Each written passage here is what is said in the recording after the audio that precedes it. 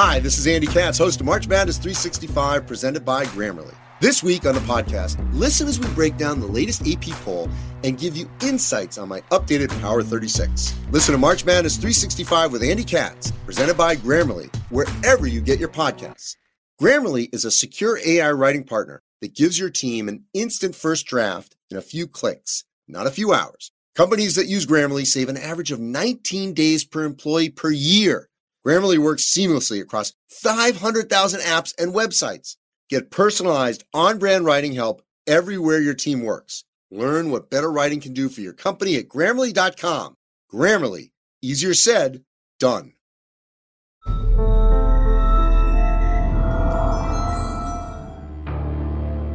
Up next, a desperate woman struggles to survive. She was trying to get to the phone. Hard to say if that was before or after she was shot. Police have a solid suspect, but he's got an airtight alibi. This is not your prototypical killer. We were looking everywhere to try to get to the bottom of this mystery.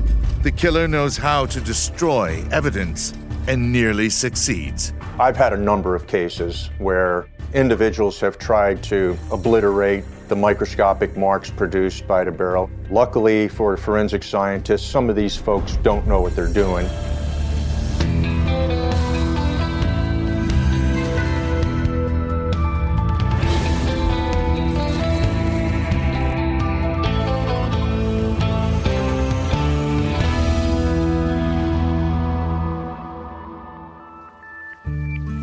Southern Pennsylvania is dotted with numerous small towns and communities centered around farming and agriculture.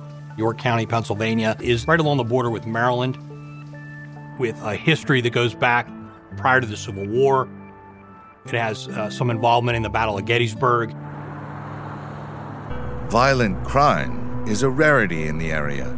So when, on a March afternoon in 2010, a 911 operator got a call with no response on the other end, it was assumed to be an accidental call.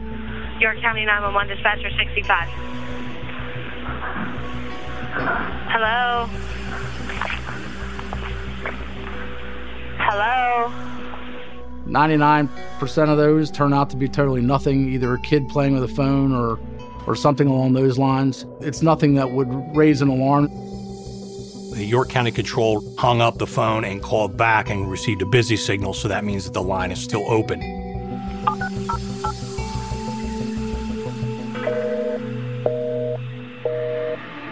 The call was from a landline, from the home of a 55-year-old woman named Monica Schmeier. An officer responded to the house, located in a very remote area. Monica's house is located on the top of a hill. You can only get there through this kind of a winding driveway that gets to the home. Police arrived, announced their presence, but got no response. The reason became clear shortly after they entered the residence. So I was the second one on scene. She was on the floor in the living room, and she was obviously deceased. We suspected a gunshot wound to the head, but we weren't 100% sure exactly what was going on. The victim was identified as Monica Schmeier. On the floor next to her body was a single .32 caliber shell casing. The brand, Speer, was plainly visible. At first, there was no sign of a struggle in the house. If anything jumped out at the beginning, it was possibly more of a suicidal situation, that it was a possibility that she had killed herself. That was the initial thought. But a quick survey of the scene put that theory to rest. There was no gun in the house. Monica's face was bloody and bruised, indicating she'd been struck in the head. A blood trail across the floor led to her body. She had blood on the inside of her thighs that were in a pattern consistent with dripping downward into her inner thighs, as well as blood on the soles of her feet and her socks. So at some point in time, she had gotten up from where she had been sitting and bleeding and moved across the floor towards the phone, where she was ultimately killed. In fact, it appeared Monica's last act was to call 911. This provided a vital clue. The 911 call becomes so important because they can pinpoint exactly when the call was made, 2:52. How does that help them? Well, it helps them narrow down the time of death Police were puzzled. No motive for this murder was immediately apparent. Her purse was found inside the house. There was lots of other personal property. There was cameras and cell phones and TVs and VCRs. Even stranger, there were a lot of white envelopes all over the room, and they were filled with cash. Monica had an interesting way of handling cash and paying her bills. She didn't trust banks, so she kept cash in her home whenever she needed it. If the killer left thousands of dollars behind, murder would seem to be the only motive. But who would want Monica Schmeier dead? It didn't take long to find a suspect. Experience shows that, somebody's going to kill you. They usually know you, and it's usually someone very close to you.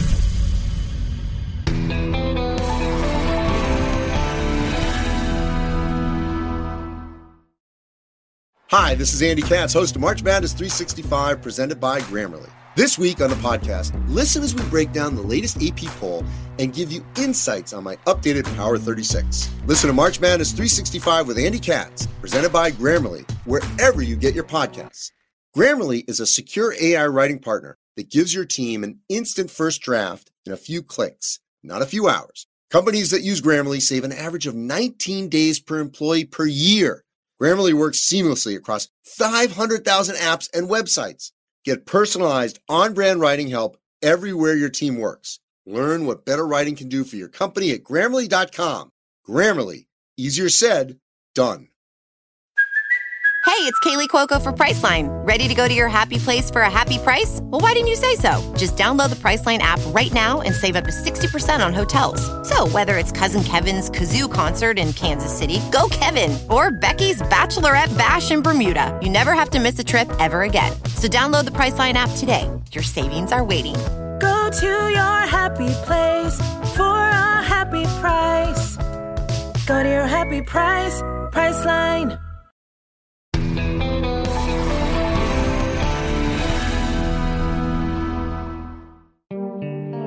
Monica Schmeier met her husband, John, at medical school in the late 1970s. When they married, she gave up her medical career to be a stay-at-home mom to the couple's 2 daughters. John Schmeier built a successful ophthalmology practice. Life, at least for a while, was good. According to Monica, John seemed to develop a wandering eye, and when she found out about it, being a Catholic as she was, she didn't want to get a divorce. So she actually stayed with John for a number of years. Monica eventually consented to a divorce, at least on paper. In Monica's mind, regardless of what the divorce papers said, they were married and they were until death do they part. When detectives notified John Schmeier of his ex-wife's execution-style murder, his reaction struck them as more than a little unusual. It looked more like an act than a natural reaction. He would cry and then look up, and cry and look up, and there were no tears. He would go from crying to talking, back to crying, back to talking, but there was never a tear. Schmeier readily admitted he and Monica had issues. He said he wanted to move on from the marriage, but Monica insisted on being part of his life. He was very frustrated with the divorce, how things were going. It had been drawn out. It had been a couple years since they had split. And Schmeier was known to complain about this. Friends said that what he found particularly galling was not how much he paid in alimony, but how Monica insisted it be paid. She didn't trust banks, so John would pay Monica in cash every month. She would set that money aside, apportioning it for her bills. Then she would go back to John, give him that cash back, and he would write the checks to the utilities or others that she owed money to. Try as he might, Schmeier couldn't free himself from his now ex-wife, but he insisted he had nothing to do with her murder. Police knew, practically to the minute, when that murder happened, and Schmeier said he had an alibi. He was at a local restaurant with a group of friends who called themselves the Orange Shorts Society. The Orange Shorts Society, which is a group of middle-aged men that get together once a week at a local restaurant, and they would, talk about politics, money, investments, whatever, but they were all well-to-do men. On the afternoon of Monica's murder, Most of the usual group met, and they confirmed John Schmeier was there. At first blush, it did seem that he had an alibi, but you could still be a hire for murder type situation. There seemed to be enough bad blood there. It would appear that he could gain substantially from her death. So now investigators turned to what little evidence they had. An autopsy revealed Monica died from a close-range gunshot to the head. A .32 caliber bullet, consistent with the casing found at the scene, was recovered and forensically examined. The general rifling characteristics list that was populated showed that firearms produced by Colt, Dixon, and Kel-Tec were among the firearms that could have fired this particular specimen. While the bullet was damaged, it had sufficient markings to match it to the murder weapon if only that gun could be found. If you submit a gun or you submit a barrel, then we can go and test fire those and compare them to this particular weapon. There were possible witnesses to the murder. Even though Monica's house was well off the road, a neighbor saw a man walking in the direction of her house shortly before she made the 911 call.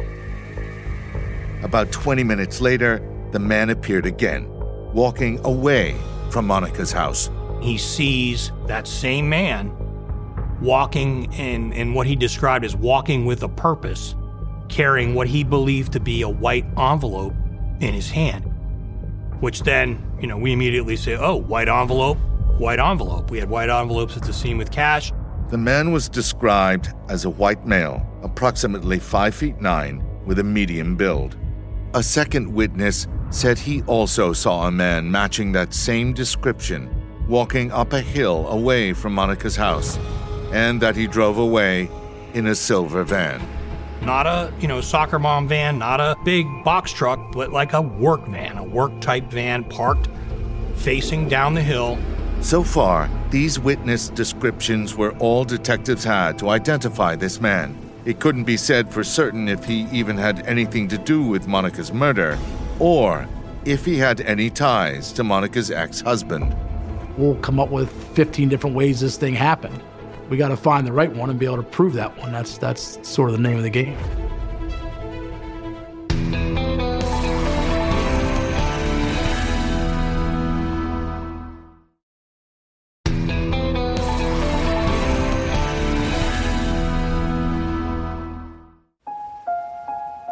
The prime suspect in the murder of Monica Schmeier was a man seen near her home on the day of the murder. Detectives focused on the vehicle the man was driving, a silver full-sized van. The witness who saw the van didn't get a license plate and didn't know the make of the vehicle. There was no specific markings about it. We found about 50 different silver vans. We had vans. We don't know if we had the van.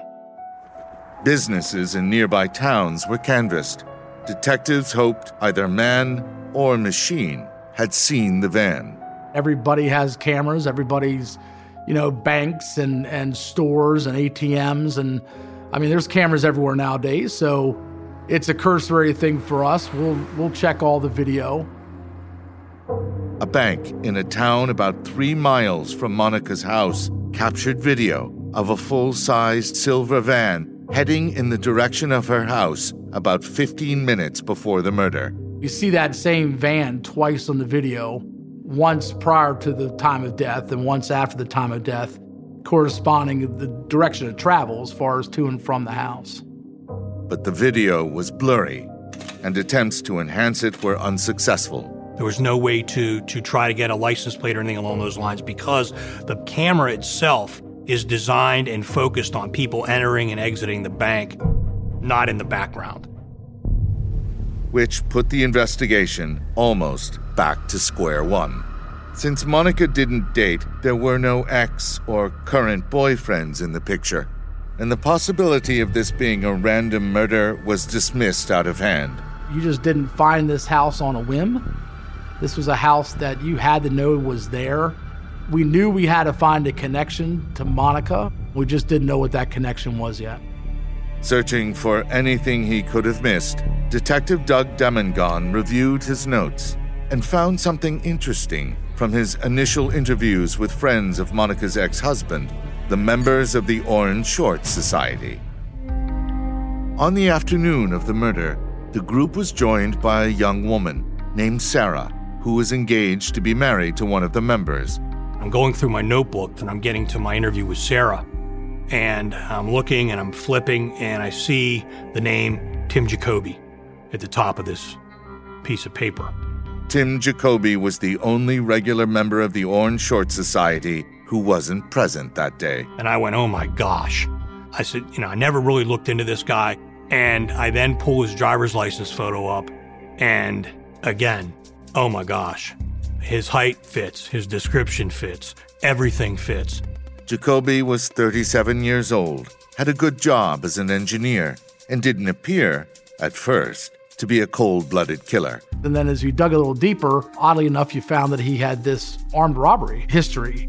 I find that he has a prior robbery arrest where he involved a takeover of a jewelry store where he ended up dropping the jewelry as he was fleeing. Jacoby pleaded no contest and, with no prior criminal history, escaped jail time. Records showed he owned a .32 caliber Kel-Tec semi-automatic pistol. The bells are going off now because a .32 caliber is what they're looking for. That is the shell casing they found at the scene of the crime. While Jacoby didn't know Monica, detectives say they had never met. He did know of her through John Schmeier and the Orange Shorts Society. I take it to all of our investigators and say, here we go. Tim knows John. So now is this a whole conspiracy that John pays Tim to knock off Monica? So now we're back in full throttle and we're moving ahead.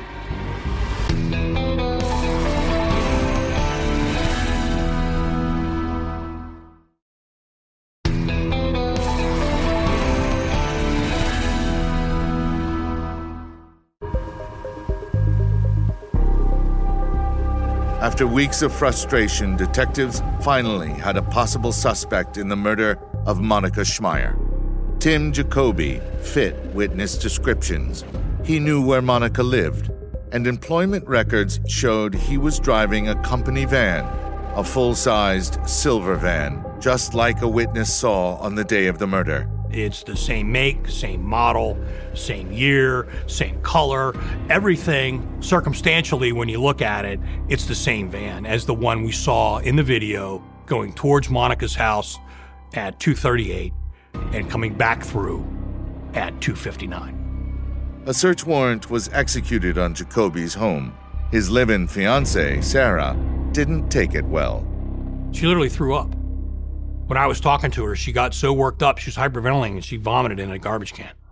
Detectives didn't find a .32 caliber gun, but they did find a .32 caliber Kel-Tec gun barrel. The rest of the gun was nowhere to be found. But the gun barrel would be consistent with the murder weapon. There was one problem.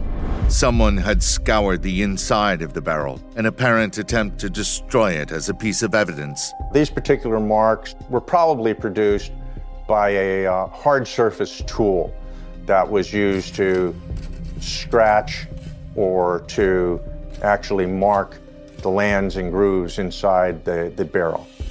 Test bullets were fired through the damaged barrel, but the scratches apparently worked.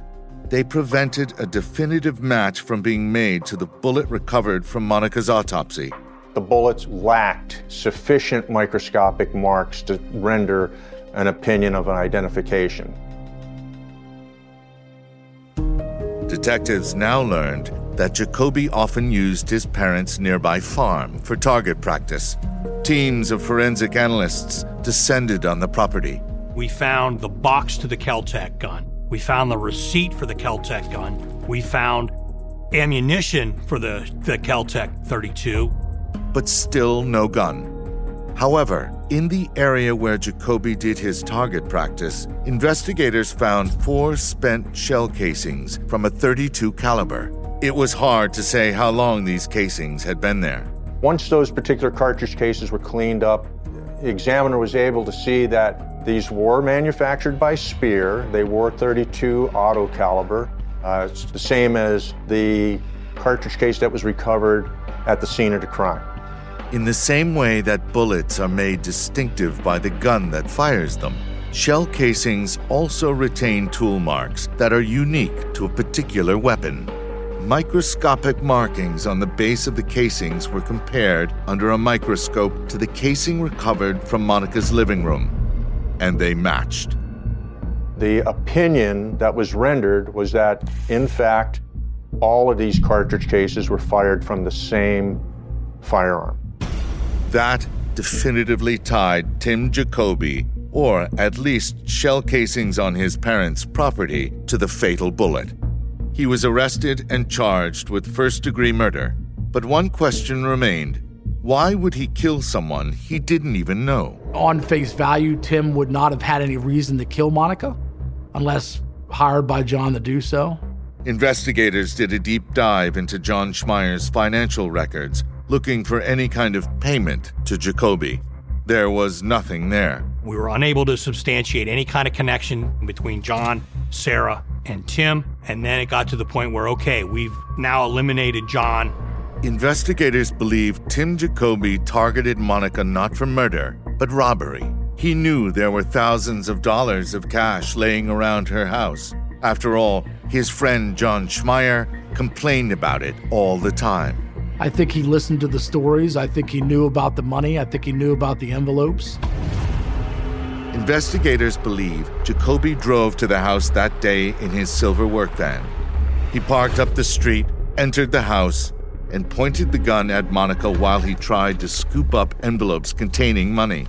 But Monica fought back, or tried to run away. Jacoby hit her in the face, knocking her to the ground. As he looked for more envelopes, it appears Monica crawled to the phone and called 911. Jacoby rushed over and shot her in the head. He took several envelopes filled with cash and walked back to the van, where he was seen by Monica's neighbors. He got rid of the gun, but the shell casings left earlier at his makeshift target range matched the single bullet casing next to Monica's body. In October of 2014, Tim Jacoby was convicted of charges including first-degree murder and sentenced to death, largely because of microscopic tool marks on shell casings he apparently didn't even know were there. Jacoby remains on death row. This case was definitely a whodunit. And in my 28 years of law enforcement, we didn't really get a whole lot of good whodunits. It took a lot of time and energy to get to the bottom. This was a challenge for our little police department. And luckily and happily, it turned out good. When we started, we had a 1,000-piece puzzle, and we didn't have the edges done. So, the forensic evidence gave us the edges in the middle, and we were able to put all that whole picture together so that when the jury looked at those puzzle pieces, they didn't see puzzle pieces. They saw the picture on the box.